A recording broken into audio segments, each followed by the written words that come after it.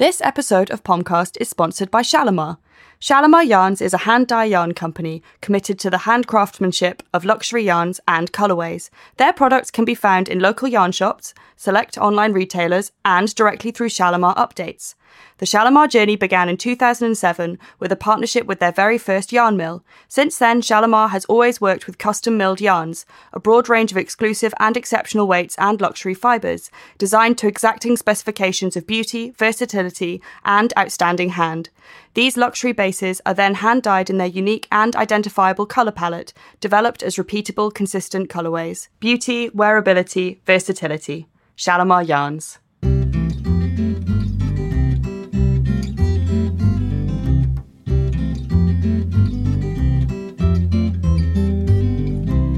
Hello! Hi and welcome to Pomcast. This is the podcast brought to you by Pom Pom Quarterly, which is a fun knitting magazine if you didn't already know.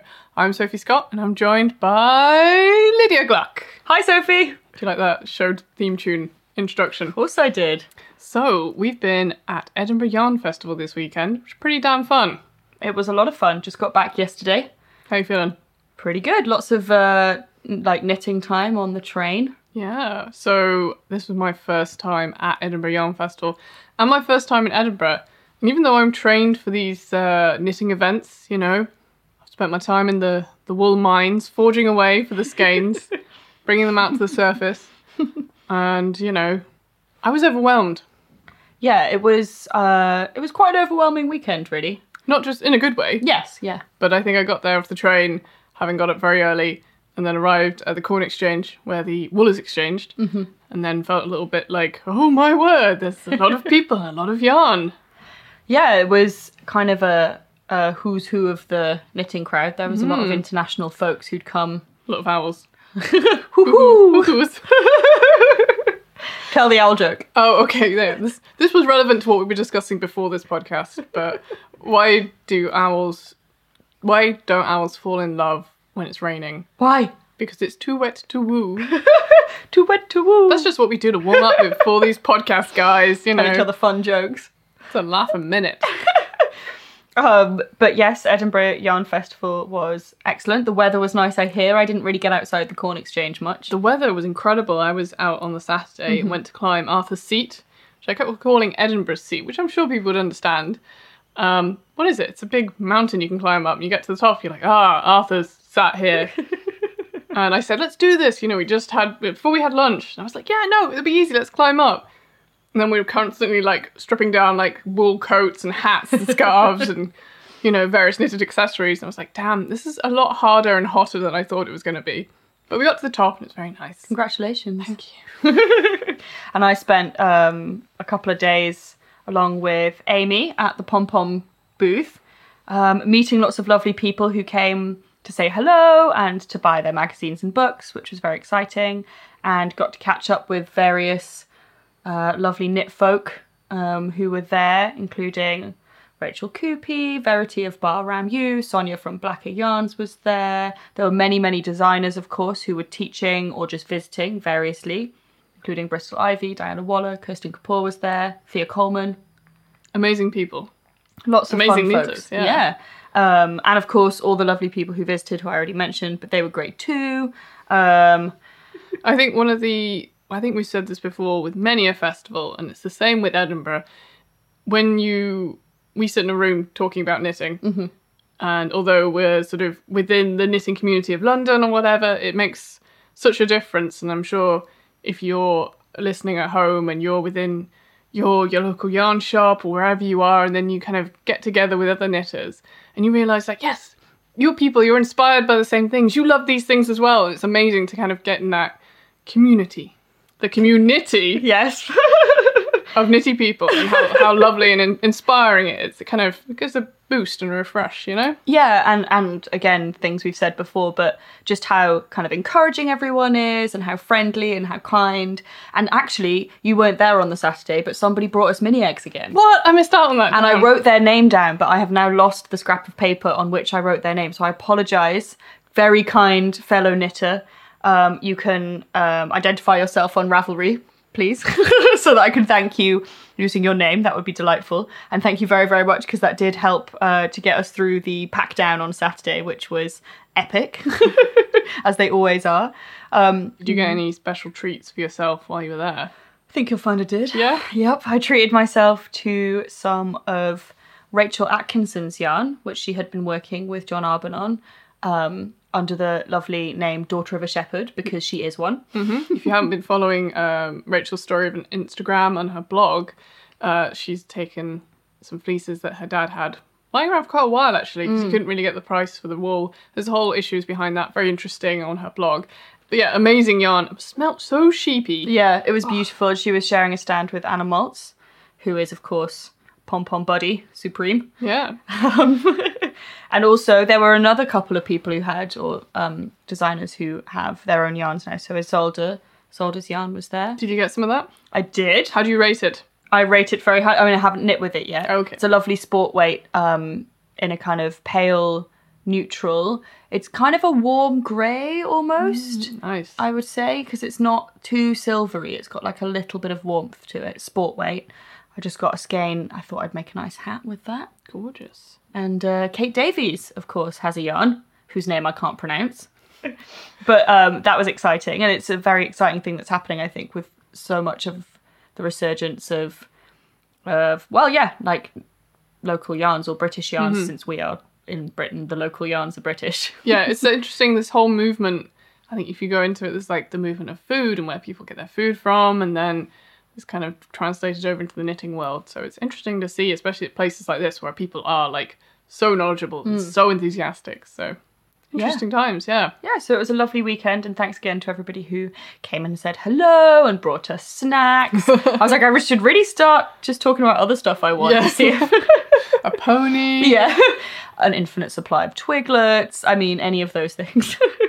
But no, seriously, thank you, everybody. And thanks, of course, to Louise, who was in charge of Podcast Lounge, the wonderful woman behind Knit British podcast. Check her out. And also thanks to Mika and Jo, who are the lovely ladies who organised the show, who were amazing in their enthusiasm and their patience. And on the day, just like whenever I felt there was a problem, Mika would appear at the same moment. I was just thinking, like, almost forming the question on my lips on who should I sort this out with, and she'd be like, hi, what do you need? And then like reveal a curtain of something that I needed behind it. And amazing. She had like a spidey sense. Amazing skill. Like both her and Jo, just amazing ladies. So huge thanks to those for putting on an amazing festival. Yeah, and we look forward to being there again in a whole year's time. Yeah, countdown begins now, guys.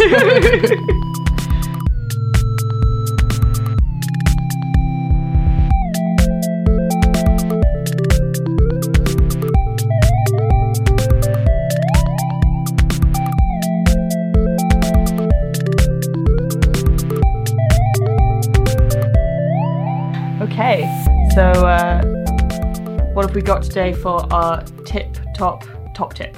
Well, last podcast we were talking about motivation. I was feeling somewhat not motivated by my projects. Although I enjoyed the knitting, I felt it wasn't reaping the benefits that I wanted. Okay. It's all going a bit slowly and stodgily. Yeah, and we had a really good response from you guys on the Ravelry group, which you should check out if you haven't already, at the Pom Pom Quarterly Ravelry group. We have our own little thread there. So we had lots of tips then, people sending us their own tips. So Rachel Lely, that's how I'm pronouncing your Ravelry name. So she says, I'm not sure if this is welcome or a popular top tip, because it certainly won't work for everyone. But my strategy is for knitting motivation is simply being monogamous with my projects. I do my best to work on only one project at a time, which fuels my motivation to complete projects so I can move on to the next. I cannot do this to save my life. Never, ever been able to do this. No, I am also very non-monogamous when it comes to knitting. I know a few people who are monogamous. It does seem to work for them. But me, I'm in an open relationship with all of my knitting items. Some of them might be aware of that. I don't know. Some of them are happy about it. I don't know how they feel about it. But yeah, I can't resist the urge to cast things on when I want to. I remember when we talked to Rachel Coopy ages ago, and she was like, just knit all the things, just cast them all on. That was her like knitting advice. Do you remember that? She's just like, buy as many needles as you need, cast on all the things, just work on them, just like some sort of omnipotent knitting deity, just doing it all. With all the arms. Yeah, exactly. There's a lot of metaphors going on there. Yes. I know, we're like, the metaphors are strong today. Yeah. Yep, so that was, and she's right. I guess that doesn't work for, I mean, it's the kind of thing that, like, you probably should be doing. Yeah, there we go. I think it's good advice, definitely. Oh, totally. Yeah, so we respect your, you're better than us, basically. We're just going to come out and say it. You're better than us. She does say it's not easy, and she's in a perpetual state of planning my next project, but it works for her, so that's good. Yeah, Kudos. So hopefully there'll be someone out there who that will also inspire to... Or someone else who's going like, yes, one at a time. Yeah. Perfect. And so we've also got Kilter Craft, who is one of our fabulous moderators on the Pom Pom group. Shout out to her. She says, I sometimes start a new project, but only give myself time to work on the exciting new project once I've done a certain amount of the older, gloomy one. So this is interesting. This is almost taking on the monogamous kind of relationship style, but you're giving yourself treats at the end. Yeah. Yeah, it's a kind of like self-regulating reward system. Yeah. I guess it's a bit like when if you don't want to do something, I don't know, maybe like do the washing up. Mm-hmm. You do the washing up and you're like, once I've done the washing up, I'm allowed to eat a chocolate bar. Or once I've done the washing up, I'm allowed to do some knitting. Or whatever it is that your treat is. So it's like, I'll do the thing I'm not as keen on, and then I get a special treat. One of the things I try and remind myself of, which is a good tip for life, not just for knitting, is if you don't want to do a thing, you have to tell yourself, actually, you don't want to do it because it's easy. Okay, side note. Anyway. But I think that is a good, for those of us who are not capable of monogamy, we're not as evolved. We, I think, probably can use this technique a little bit. And I think I probably do it a little bit already. Or maybe you could even, because as we all know, knitting and podcasts go together like, what's the saying? Love and marriage? Yes, wow, we're on like horse and carriage. We're like on a sort of relationship theme today. Next up will be our relationship advice podcast, in which we eschew monogamy. Where two knits become one. Yeah, so I guess maybe if there's a project that you definitely want the finished item. If it's more of a finished item than a process project, you could allocate maybe your favourite podcast, perhaps this one. We wouldn't be able to say, but possibly this one. Could allocate that one to do whilst you're doing your least favourite project there. We're going to go with Oak Mama 1, the first of the Oak Mamas. A top tip for when you're feeling your motivation sagging, give yourself permission to frog the project. Interesting. Whether you just took a shortbread or have it sit... Oh, shortbread. Scotland on the line. I'm still thinking about Scotland. Whether you just took a short break in Edinburgh and... No. I just got back yesterday and are still a little bit tired. Or you have it sitting for years in a project bag. That's the beauty of knitting. It's only yarn. You can always start at any point. Restart over.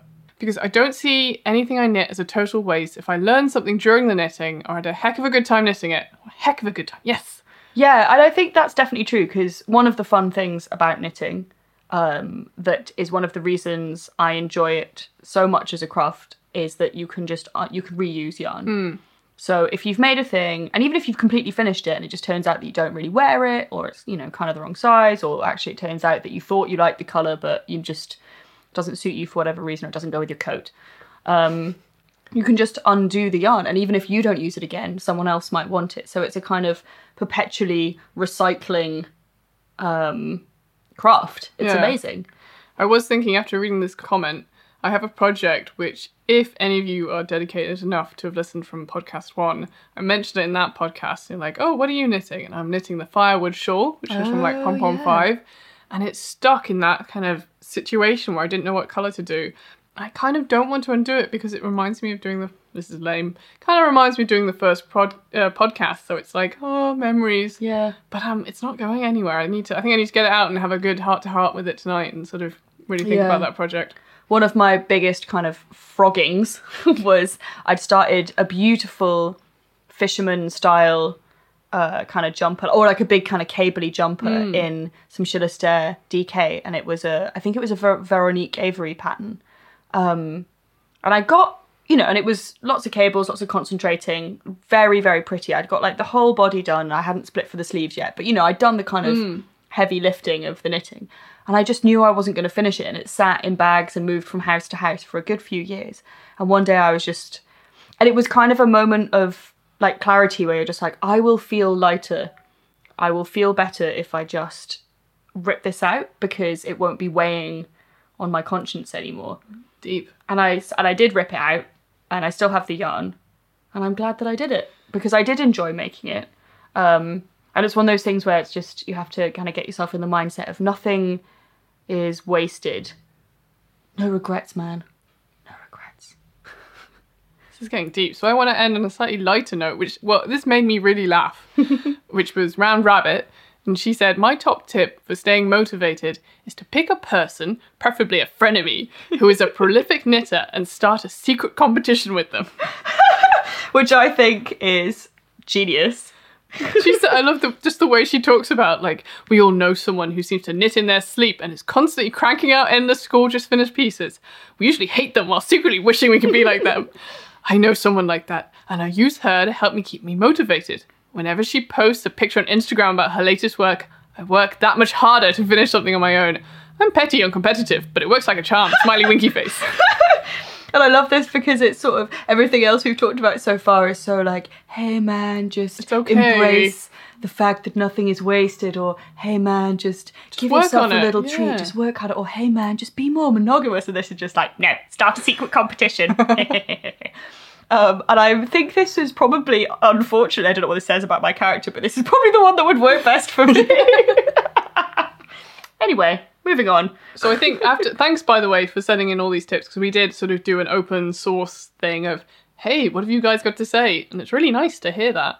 I think I'm probably going to go with the frogging thing and just, nice. I might have to sit down and talk myself through a couple of projects. The thing that I've had for 6 years, I don't know what's going to happen to that, but... Yeah, okay, well, I think... So you're going to go with that one. I don't know who I would start a secret competition with. I don't know that I have any frenemies, but maybe I'll search one out. And if that doesn't work, then I might do the Kiltercraft technique of giving myself more treats. More treats for everyone. I just wanted to finish with a top tip, because actually I was thinking about this on the train when I was travelling today, as one does on a train. When you're making one right or making one left, I don't know if everyone has this thing. When I think of making one right, the way I remember it is I think right back. And that's because you're putting the needle to the back to pick up the stitch. And then it leans to the right. That's just a side note. I don't know if that's obvious or... Interesting. Oh yeah, I always think of make one right as like irregular make one left. So like make one left is like the go-to. Okay. So left is, because that's the one I would use. The front. Yeah, that's the one I would use when it doesn't matter which way it leans. Okay. And I think that's kind of the case with most people. Mm-hmm. So it's like make one left is the go-to and make one right is like, this isn't like a useful way of remembering things, but that's just the way I think of it, is like the kind of like alternate, like Waluigi kind of thing. Well, when you said it, you were like, you said like robot kind of like irregular make one left. Engage sequence. I am Knitbot. Oh no, that's a different person entirely. Hey, I had a fetish.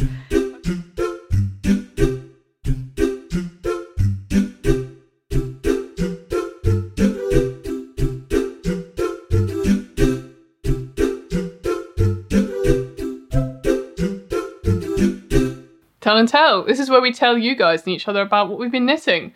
What have you been knitting, Lydia? I have been making some serious progress on my right angle. Serious progress. Not having fun on this. I've just been like, God, serious. No. Very seriously knitting it. Well, I had a good 9 hours on trains over the past 3 or 4 days. I've just remembered there used to be a club in my hometown called 90 Degrees, and they called it, the tagline was the right angle.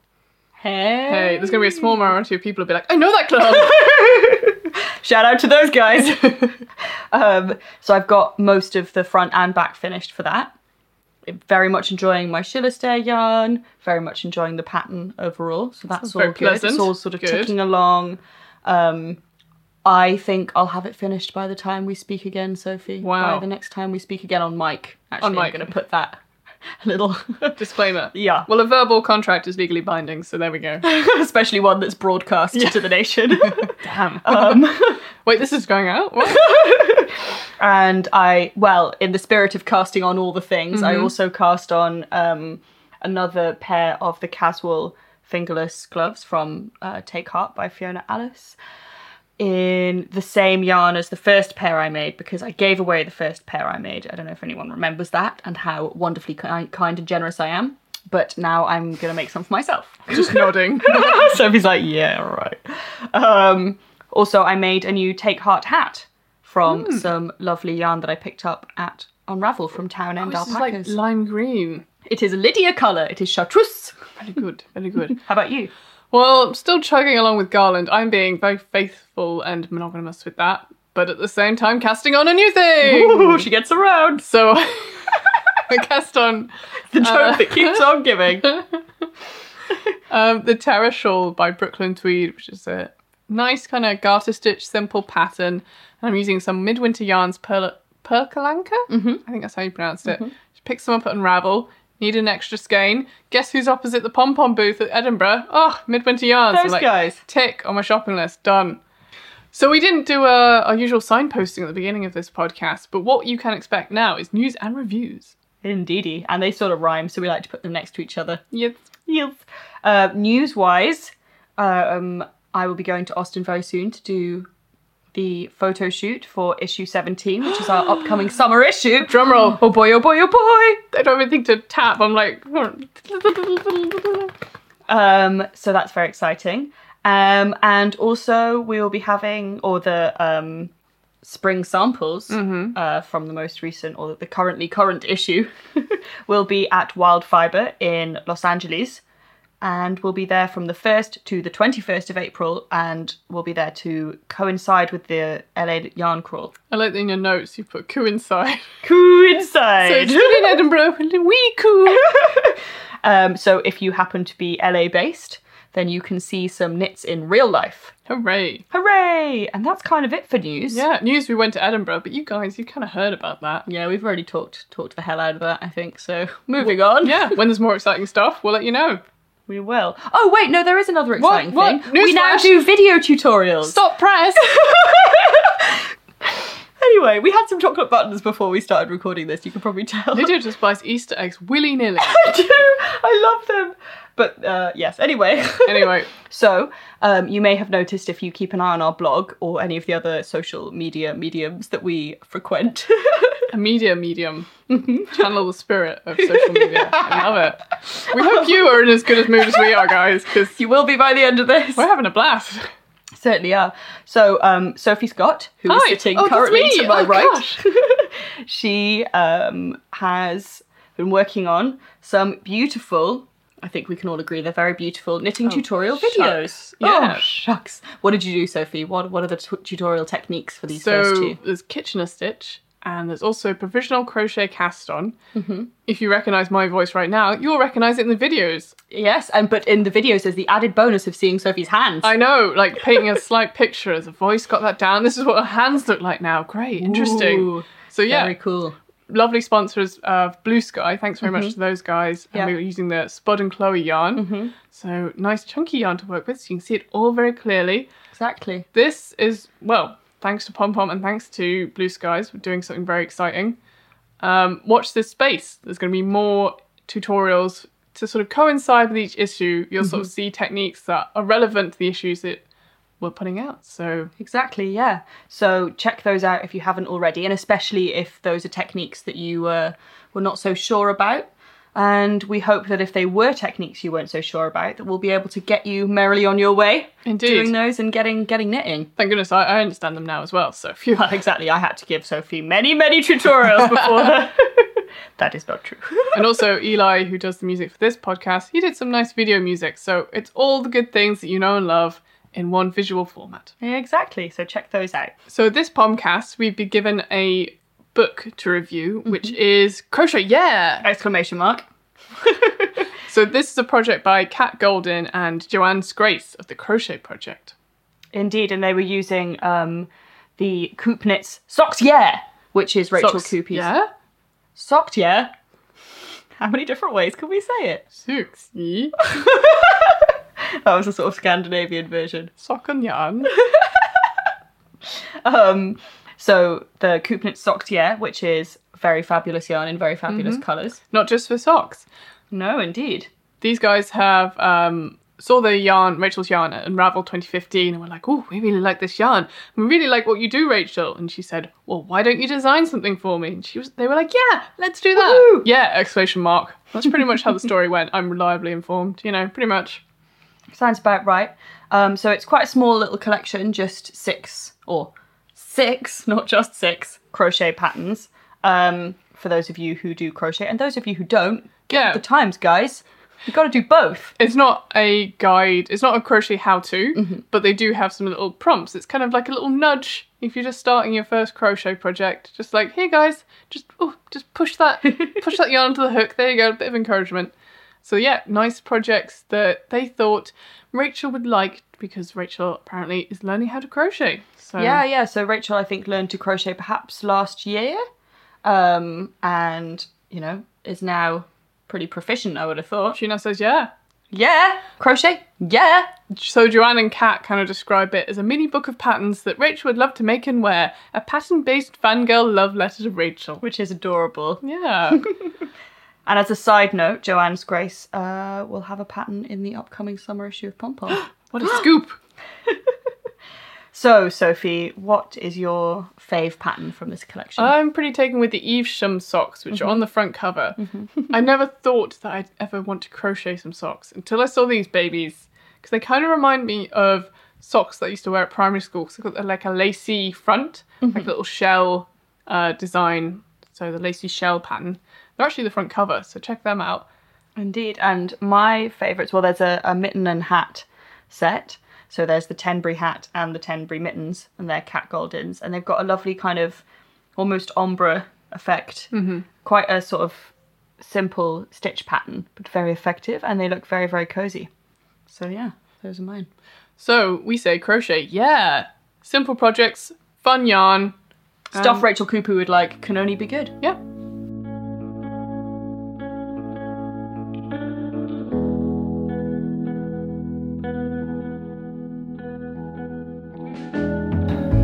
While at Edinburgh Yarn Festival, we had a lovely chat to Cecelia Campochiaro, the author of Sequence Knitting. There is a little bit of background echo because we're in a quiet room, kindly provided for us by Edinburgh Yarn Festival, which had a little bit of atmosphere, so apologies in advance for the slight background noise. So I found myself backstage at the Edinburgh Yarn Festival. I'm thrilled to have grabbed Cecelia Campochiaro for a little chat, who is a knitter and the author of Sequence Knitting. Welcome to the podcast. Thank you. Please correct my pronunciation of your surname. It was... So in American, I say Campochiaro, and in Italy, it's Campochiaro. It's beautiful. What did that mean again? Bright field or clear field. Gorgeous. So, people will know you for your book, Sequence Knitting, which we've mentioned on the podcast before. We had a little review. I'd like to know in your own words how you would explain sequence knitting. I think it's really simple. I just take a sequence of stitches like knit 2, purl 2, or it could be knit 5, bobble, knit 5, bobble, and repeat them in some brain-dead way, and fabric happens. But interesting, you mentioned bobbles, but the book, if anyone's had a look at the book, is just knit and purl. Why did you choose that? Yeah, so the book is all knit and purl. So when I first started, I say in the beginning of the book, I did Stephanie Pearl McPhee's 1-row hand-spun scarf, which is knit 2, knit 1 back, purl on a multiple of 4 plus 2 stitches, and you get this beautiful reversible textured fabric. And I started dithering it, and I started doing a lot of yarn overs in the beginning, and I realized that it was just so complicated. I mean, knits and purls, there's almost an infinite number of fabrics you can make with knits and purls, and the book already weighs 5 pounds and it's almost 400 pages. So I just had to kind of restrict it to knits and purls just to kind of get a handle on it. I'm interested in yarn overs. I'm playing with yarn overs again. Oh, nice. We'll talk about more future things in a moment. I like it. So the book is this unique look into taking the basic elements of knit and purl and how you can expand on that. What is it that interested you about this? What was the start of this project? So I was in a rut. I was doing Noro scarves using Jared Flood's pattern, ribbing scarves in Noro. Classic, I never get tired of watching the colors change. But I did get tired after about 5 scarves in a row. And I did Stephanie's pattern in a beautiful hand spun. And it was like a miracle pattern to me because there was no front and back side. It wasn't ribbing. And I was getting this really interesting fabric. So I just started dithering it. So it was basically knit 3 purl. And so I said, well, what if it were knit 4 purl? Or what if it were knit 3 purl 2? And I just started playing. And instead of taking a scarf project on a trip, I would take swatching on a trip. And I would play with swatches. And after a while, you began to understand the structure of one-row patterns and began to see that they had a structure. And then I tried to find a book about one-row patterns, and I couldn't find one. And I thought, that's just crazy that there's no book on one-row patterns. Mm-hmm. Seems like every yarn shop in the world has a one-row pattern in it, but there was no place where you could just find a whole collection of them. So that was really the beginning. So you mentioned about sequence knitting being a sort of the pattern that you see and it starts emerging, and it's interesting. It's kind of mathematical in its format, and the way when I read about it makes me think of my own experience with knitting. When I first learned to knit with my paternal grandmother, she was a maths teacher, so knitting for me always became this physical maths where I could see the pattern of algebra or it was a form of geometry.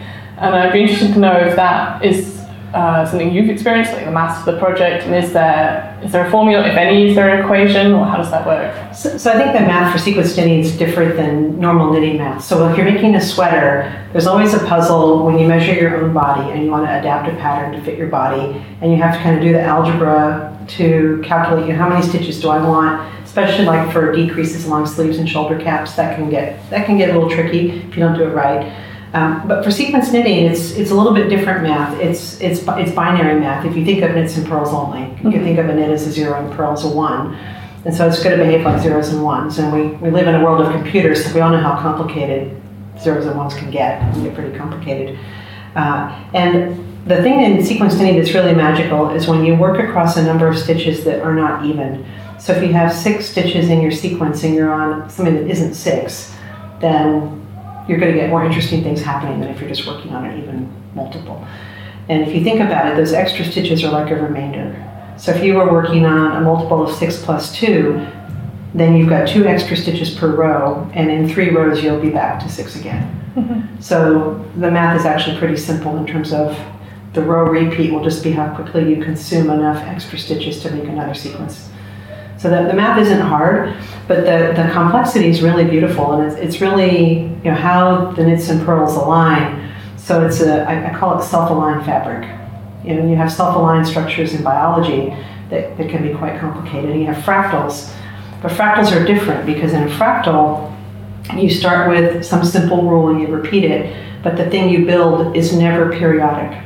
But in knitting, what do you mean by periodic? So if you think about one of those seashells. Mm-hmm. What's that famous nautilus seashell? The Fibonacci sequence. The Fibonacci sequence. It grows and it grows in a way that's kind of pleasing to the eye, but it's never really periodic. Yeah. And that's kind of special. In sequence knitting, that doesn't happen. You can get really complicated textures, but they always repeat. Mm-hmm. So even though the row repeat could be quite long, it will eventually repeat again. So it's not quite chaotic. It's not quite that interesting. It's really pretty simple math. It's just that on the scale of a texture motif, it can be pretty complicated. Yeah. And I think when you were referring to having the remainder of a stitch, is that, I think in your book you referred that to a serpentine knitting, is that right? Well, there's 4 ways so you can repeat a sequence probably an infinite number of ways, but there are 4 ways I go through in the book. So the first is just one row pattern. And in a one-row pattern, you're right, every row is the same, so that remainder doesn't really get consumed. Mm-hmm. But in the serpentine method, you go to the end of the row, and the sequence is incomplete, and you finish it on the next row. Yeah. And that's where so if you were working on knit 3, purl 3 on a multiple of 6 plus 2, after 3 rows, you would have taken 2 stitches 3 times. Mm-hmm. You'd be back to the beginning again. Right, yeah. So that's exactly right. Oh, okay. That's also true when you knit in the round, because in the round you would be adding 2 stitches per round. So after 3 rounds, you'd also be back to the beginning. Yeah. Oh, interesting. So are these terms that you've sort of invented yourself? the source of these the sequences? I started from June Hyde's Principles of Knitting in terms of Another classic, yeah. I think that book is just such a treasure for us. I mean, every time I go look at it, I learn new things. I'm trying to use her nomenclature on how to describe sequences because sometimes if you have a lot of knits and purls, it can be hard to see them. So she talks about using numbers in parentheses in a way to make it easier to see. So I tried to follow that. But there really wasn't a language for a lot of this because it hadn't been written this way before. So I used a square bracket to denote how to repeat the sequence. And then, the concept of the method that you're going to repeat the sequence with, I think that's a, one row pattern everybody knows. Yeah. But the other three, I came up with different terminology. Spiral knitting, people have done that for hundreds of years, I think. Some of these things are not new. Well, it's the Elizabeth Zimmerman thing of uninventing it. Yeah, I can't, it's so simple, I simply can't believe no one has hadn't done it before. Yeah. But why? Of all the stitch dictionaries out there, I haven't found a single one that's systematic. So one of the things I was trying to do was build up a stitch dictionary for these different fabrics in a systematic way, starting with the beginning. And I still don't really understand why the stitch dictionaries that we have are all kind of random. They'll have a knit purl chapter or a ribbing chapter, but it's just a hodgepodge within those sections. Interesting, yes. So I suppose that leads nicely onto my question about your working life, sort of as a side note to your knitting life, where you worked in Silicon Valley, which I think sort of blended a lot with the process of sequence knitting. Although you have had a job change recently, maybe. So maybe just tell us about that. So for 20 years, I worked for a company that made machines that inspect computer chips. And that was a wonderful place to be and really interesting because computer chips have been on something called Moore's Law. So Moore's Law says that every 18 months, a chip will become both faster and cheaper. There'll be higher density of transistors on the chip. And since the 1960s and until a few years ago, the industry stayed on Moore's Law, which meant it was constantly changing and you were always on the forefront of the latest and greatest. It's gotten so difficult the last few years, people actually say it's starting to slow down. Right, because you can only get a phone so small, right? Yeah, you can only make the structures on the chip so tiny, and they're down now to in some cases single digits of nanometers, which is it's incredible. You can count the atoms across the lines now. It's really tiny, but it's really been a wonderful field to work in. And one of the things that is cool is the machine that I used to work on, which was ironically called the Brightfield machine. Oh wow! Same as my last name. Oh wow! So they named after you? Or? No, it was named that long before me. I think it was just one of those happy accidents. But when they saw you on the CV, they were like, "Well, we've got to get her in," It's funny. I didn't even know. I always translated my name Clearfield, and I got the job, and I've been working there a couple of years. And then an Italian guy joined the company, and he said, "You're working on this Brightfield tool. That's your last name, right?" Yeah. It was meant to be. It was meant to be. But that machine, which I spent many of my years of my life working on, is an amazing machine. It moves the wafer under a microscope in a serpentine pattern. And so I do think that was in the back of my mind when I was trying to figure out how can I come up with an interesting way to repeat a sequence to make cool textures. I think that's really interesting. Like the sequences in your life are sort of echoed within the knitwear. So everything's related, right? We're all who we are from all the things that touch us. Very true. Lovely phrase, yeah. And I had a wonderful year last year. I left my old company in the spring and took over 6 months off, and my book came out in April. So I spent a lot of the year running around talking about knitting. And then I started a new job with a related company in November. And now I work on a whole different kind of machine. Now, instead of a machine that inspects the computer chips while they're being made, these are machines that are used to figure out why a computer chip doesn't work. So if you're a company like Apple or Samsung and you've wanted to make a new phone and you just made a brand new chip and it doesn't work, there's a pretty huge panic on why it doesn't work. Sure, yeah. And I now am working with a company that makes a suite of machines that are used to diagnose and debug those computer chips. Wonderful. Well, I'd be interested to know how these two things balance for you, and also when did you start knitting and sort of obviously move to a more technological computer-based profession, I suppose.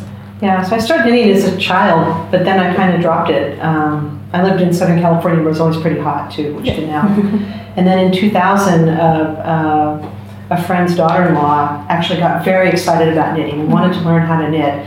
and took us to the first to Stitches in Oakland when Stitches lovely. was really small. Yeah. And it was just like this huge explosion of knitting happening in the U.S. and we just caught the wave and just became completely obsessed with it and, build up a huge stash. Yeah. Had to get rid of it and get a new stash because your tastes change pretty fast. It's interesting that. I realised yarn I bought maybe 4 years ago, and it's like, oh, what am I doing with that colour? Yeah, I give it away now. I give it to, there's a wonderful woman in our neighborhood who gives away yarn for people to knit for charity. Oh, that's lovely, yeah. And I have friends who love to knit, so I just, I only have so much space and it has to be all purposeful. And then you've got to come to Edinburgh and buy it all again, so yeah. Yeah, it's been an expensive morning. But beautiful stuff. Yeah. Yeah, so it was really in about 2000 when I became really interested in knitting again. And it's a nice hobby because you can do it while you're visiting with friends. Mm-hmm. And I love textiles. I grew up in a family interested in textiles. Mm-hmm. And I've just always loved color, design, textiles. And, fitting in social engagement with your friends and textiles. And also when you go on a trip, finding a yarn shop or going to an interesting place gives you a mission on a trip to learn about a new place too. Yeah. So it was really wonderful. And if you had told me in 2009 I was going to write a knitting book, I would say you were absolutely out of your mind. And the only reason why I wrote a knitting book was because it was just such a cool idea and I couldn't find a reference. Yeah, because knitting is that. It's really nice that you refer to it sort of binary. So you're saying like the simple 1 and 0 of knitting. But I think people sort of, once they learn that, they're like, okay, I want to learn the next thing. I want to do the biggest thing. I like the lace and more complicated fair isle. Yeah. So I think maybe people bypass that first initial step because it might seem too boring or simple. Do you think there's some truth in that? Yeah, I think we're very biased towards stockinette. Mm. I mean, stockinette is a beautiful fabric and it's the drapiest fabric. I mean, I guess lace is drapier, but in terms of a fabric that you would wear against the body for warmth, it's the drapiest fabric you can make. But it has a lot of properties about it that it has long stretches of the same stitch over and over and over again, including long stretches of purling, which I find hard to keep my tension good with. And it curls like crazy. And I think a lot of people spend a lot of their knitting energy engineering problems around stockinette, like borders on fabric. Or how to structure sweaters all in stockinette. The math of the sleeve. Mm. And in textured work, it's almost all intended to be shown on one side. Yeah. That was the thing on Stephanie's scarf that was so cool is she treated the front side and back side of the fabric the same. Mm-hmm. So it became ambiguous. The concept of front and back became ambiguous. For a sweater, there's always an inside and outside, or usually an inside and outside. Yeah. But for a scarf, you don't want to have an inside and outside. So that was another little light bulb that went on in my mind is why do we have to have a backside? Yeah, in the knitting sense. Yeah, thank you, yes. So what sequence knitting, you're saying you start with lots of swatches and stuff like that. What would you suggest people to try once they've done the swatches, sort of develop it into? Or what have you yourself, sort of garments, accessories, or is it more just about the process for you? So I think for me, I really like inventing a new fabric, or I'll say inventing a new fabric. Yes, yeah. It's really fun when you put something on the needles and you're playing with things and a fabric happens. Mm-hmm. And then you go try and find anything about did anyone else ever see that fabric before? And you realize you found a new fabric. Yeah. With something so simple. It's just knits and pearls you're repeating. That is my happy place. That's like the most exciting thing for me. And I am not a particularly fast or efficient knitter. And one of the challenges with sequence knitting is it's really easy for me to come up with an idea, but then to actually knit a piece maybe takes me 4 months because I'm not a fast knitter. So I have a team of women who sample knit for me. And so I'll spend a lot of time swatching and thinking about yarn and color. And once I get it all teed up, I'll hand it off to a sample knitter. And that's one thing that I think has been I've been so fortunate to have a great job in high tech because I've been able to basically fund this project, which has included obviously paying to have the book published, but also to get any yarn I want and then have people knit for me. Yeah. It's been fantastic. I'm interested to know the reason behind the swatches. There's sort of quite a subtle palette throughout the whole book. Was that a conscious decision? So the book was all done through my stash. Mm-hmm. So it was really almost no yarn was purchased for the book. That was kind of what I had. And my taste has really changed over the last 3 years as I've knit more and more and played with more fabric. And I live in a hot climate, but Edinburgh here, it's really cold outside, it's really hot inside.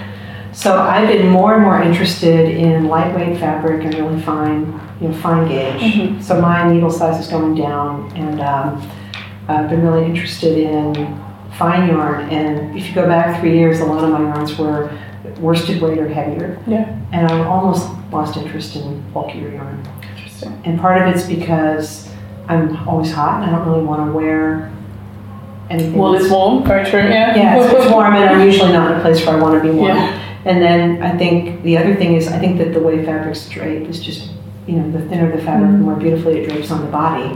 And it's pretty hard to make chunky things as flattering as fine things. Everything gets more forgiving as it gets finer and finer.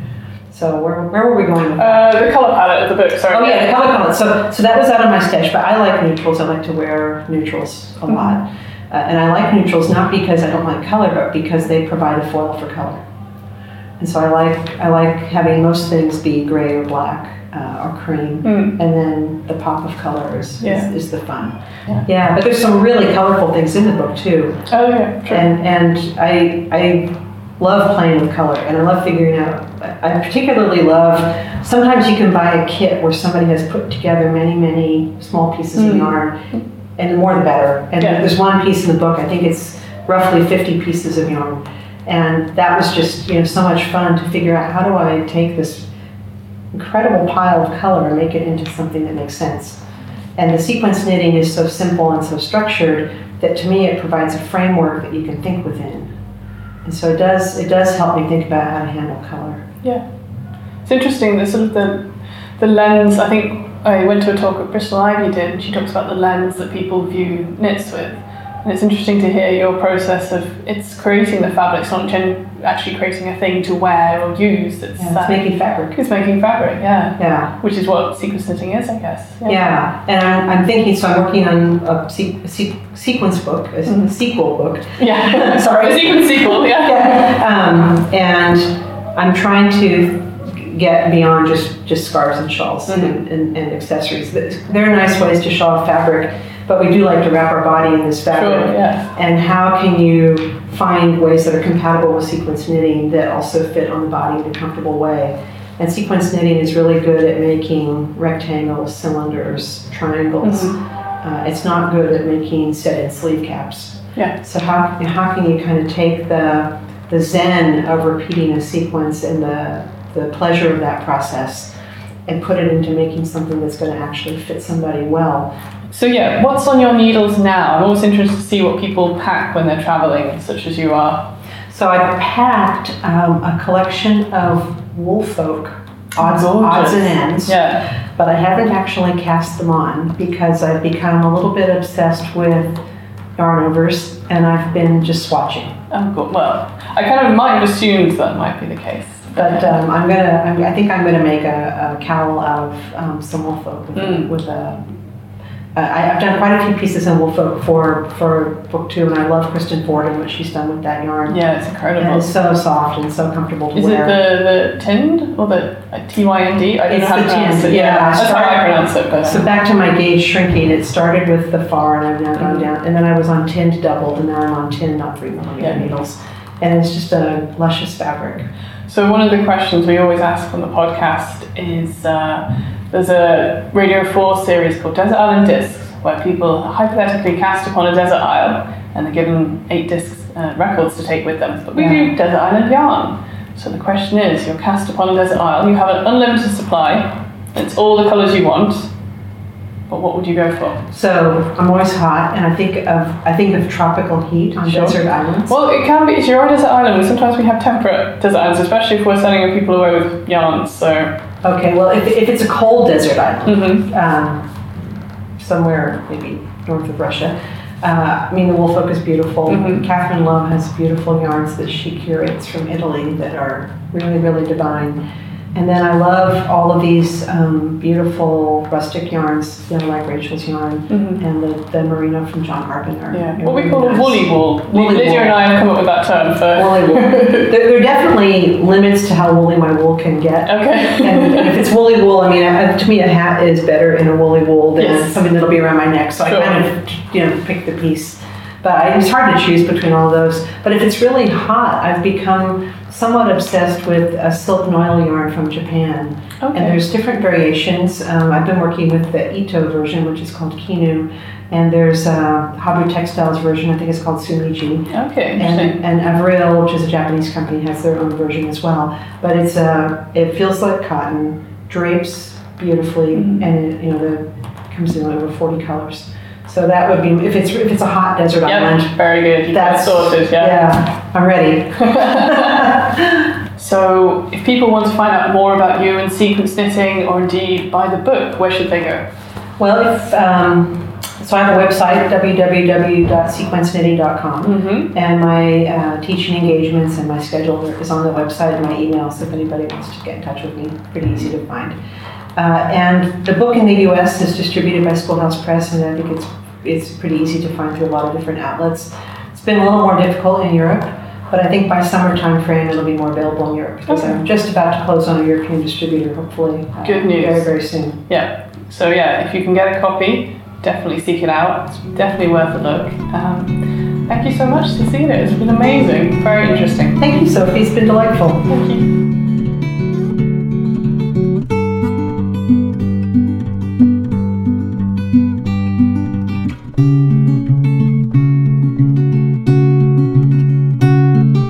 Thanks again to Cecelia, a fascinating lady. Yeah, what an interesting lady. And if you haven't seen her book, we sincerely suggest that you check it out. We did review it at some point, but it's worth looking it up online. Yeah, thank you again. Okay, so this is part 3, or number 3, of the newest segment in the Pomcast oeuvre, if I could be so bold as to use that term.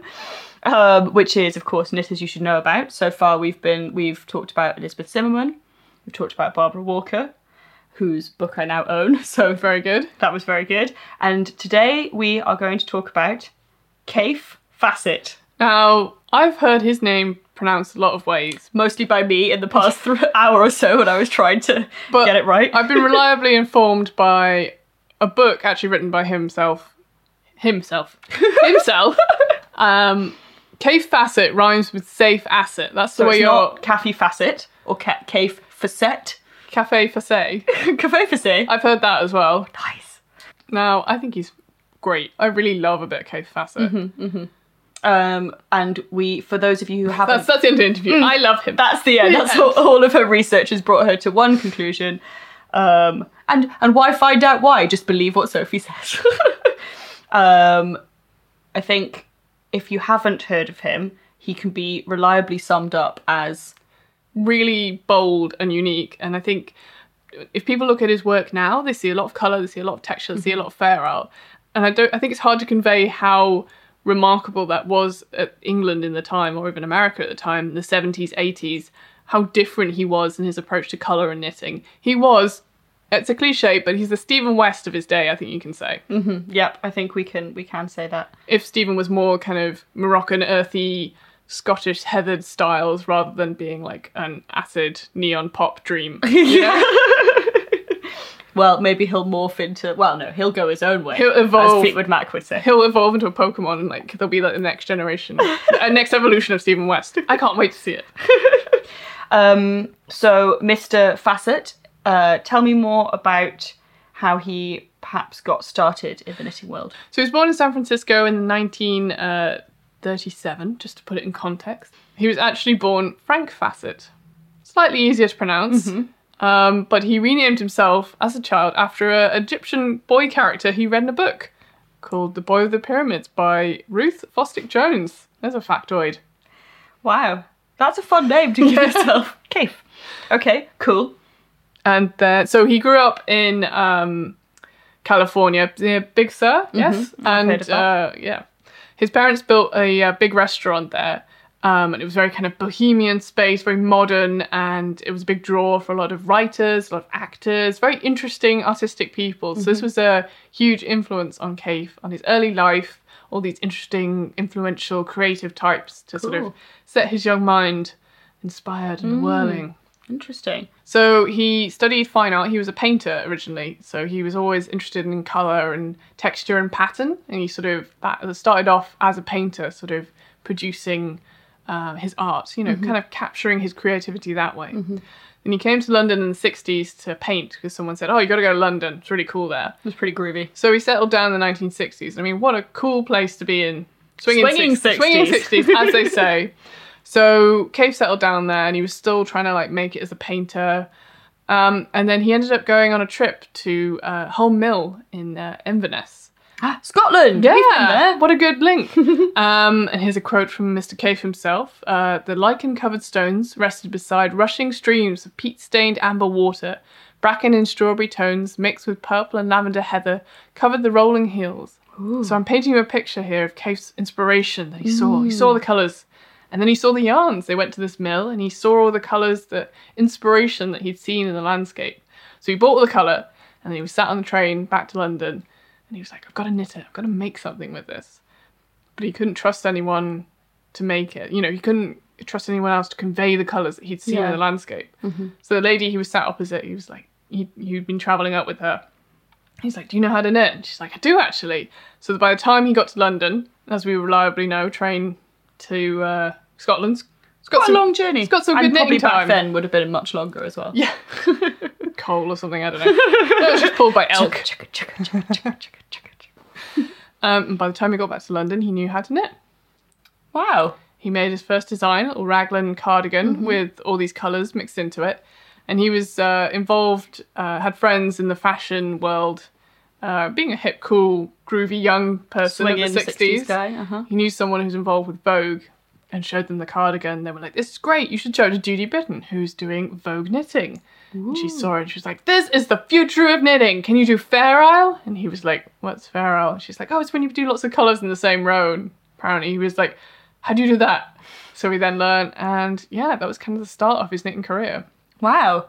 So he went from like not a knitter to a knitter working with Vogue in the space of, it sounds like a very short space of I know, time. it's amazing. Like he kind of had this amazing right place, right time kind of catalyst point, because then he started working with Missoni, so amazing knitters. They'd seen his design, his second design that was published in Vogue, which was an amazing kind of diagonal striped coat. And they were like, oh, come work with us. And then he started working with Rowan and started developing colours with them because he was trying to find yarns that could convey his colour. I think that's the most important thing about Cave Facet. He loves colour, he loves pattern. It's all about playing with those colours together, because most knitting patterns at the time, you know, you maybe have 5 colours, 6 colours at tops. And he was saying like, no, 20 colours, get those chalky pastels, get some cherry reds in, some saffrons, you know, playing around with all those colours. That was kind of revolutionary, kind of injected like a huge kind of vibrancy into the knitting scene at the time. Wow.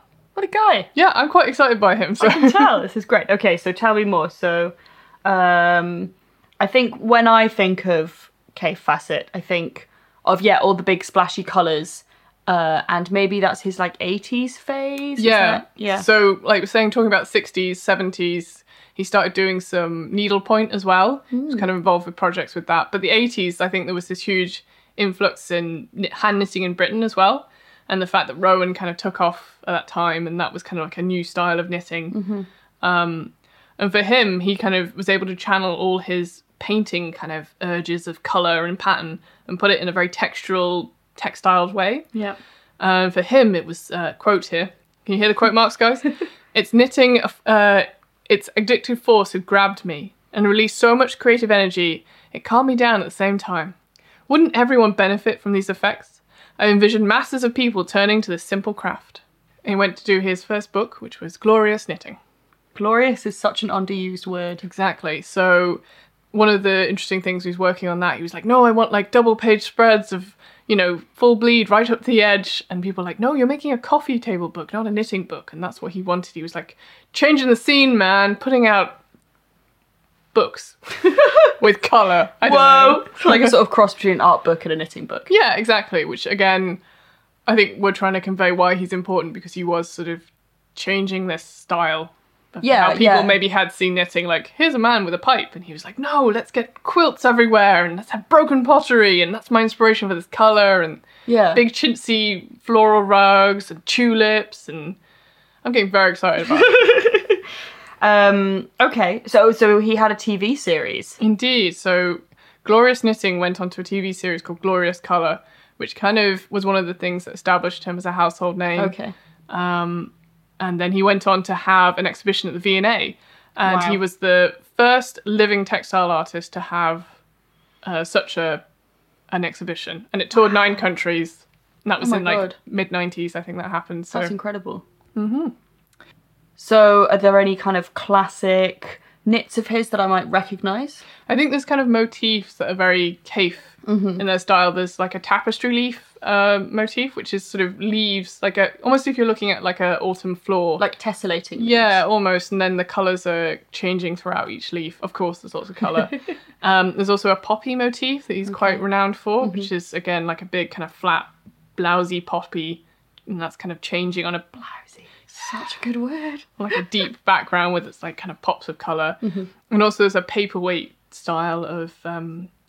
it's like, you know, like the mille feuille, is that the ones I'm thinking of? Like the glass paperweights where you have lots of little tiny glass colours, the pebbles almost. He sort of blows that up into another design, you know, taking that circles and pops of colour. That's a very kind of Caif look that people might know.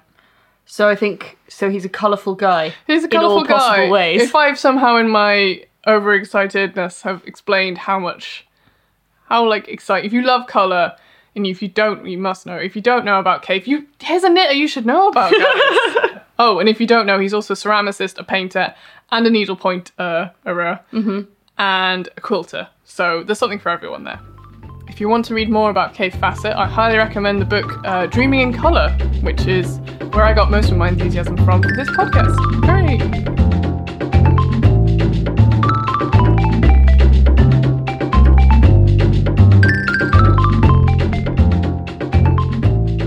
And now to our final segment, the least knitting related, but possibly the most relatable of all our segments, in which we choose a topic, often food-based, and both choose our top 3 items under whatever umbrella we are standing. Wait, is it top 3 umbrellas? I didn't do the research. Top 3 umbrella shapes. I like cocktail umbrellas. Didn't even think about those. No. Thanks to everybody who sent in suggestions on the Ravelry group. We always love your suggestions. Cocktails was one of the suggestions, which I unfortunately had to veto because my knowledge of cocktails is not nearly good enough at the moment, but I endeavour to do lots of research for you, good listeners, over the next month at least, possibly the next few months. I will try as many cocktails as I can, and I will get back to you with the top 3. But for today, there is an item that I think we probably both enjoy on a daily basis. Is that correct? Not knitting. No. It's cheese. Cheese! Which, I love cheese. I had a sort of slight crisis when I had to decide only 3. So I hope you resolve this crisis, because I want to know what cheese you like.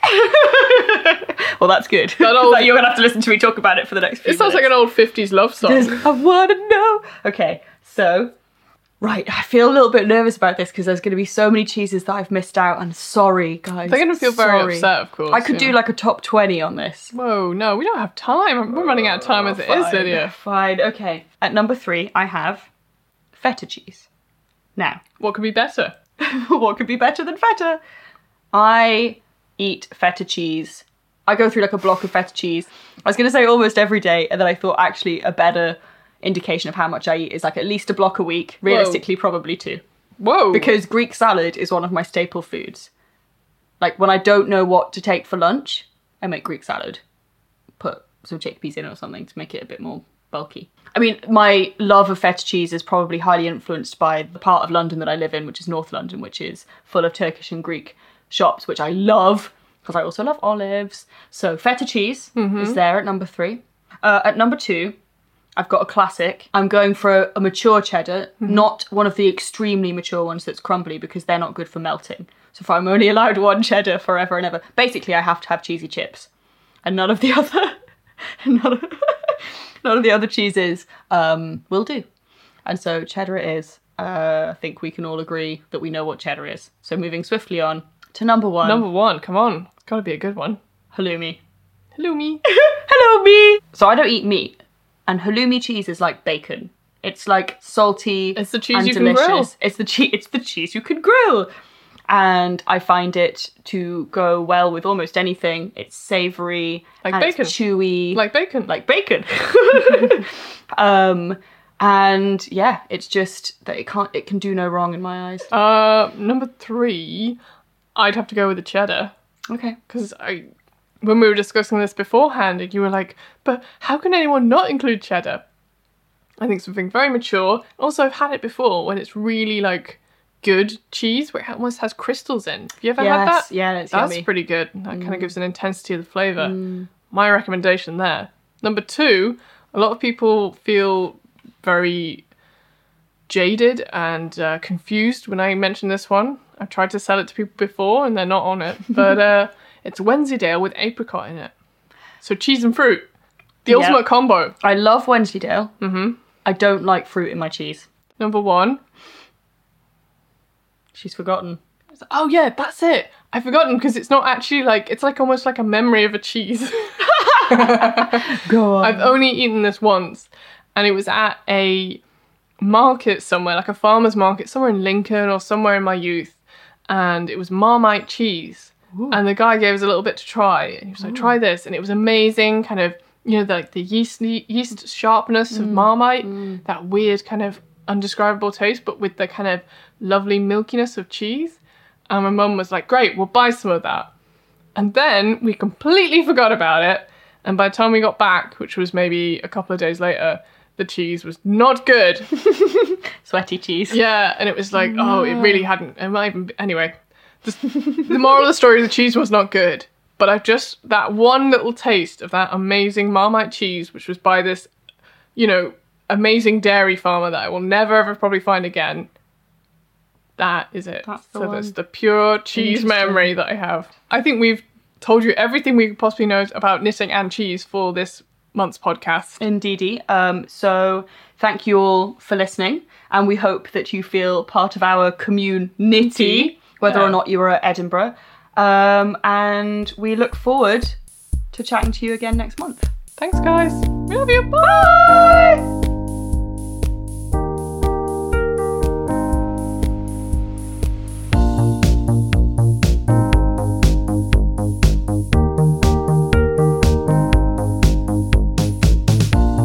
Pomcast is produced by Lydia Gluck and Sophie Scott, with lots of help from Eli Block, who created the original music for this show. For more Eli-related music, go to goodgirlandthebadtimes.com. Big thanks to Megan, the co-founder and editor of PomPom, and to our interviewee, Cecelia Campochiaro. Thanks again to Shalimar for sponsoring this podcast. And of course, we'd like to say a huge thank you to all you PomPom buyers, subscribers, and listeners. Send any feedback or suggestions to podcast@pompommag.com. And don't forget to join our thread on the PomPom Ravelry group.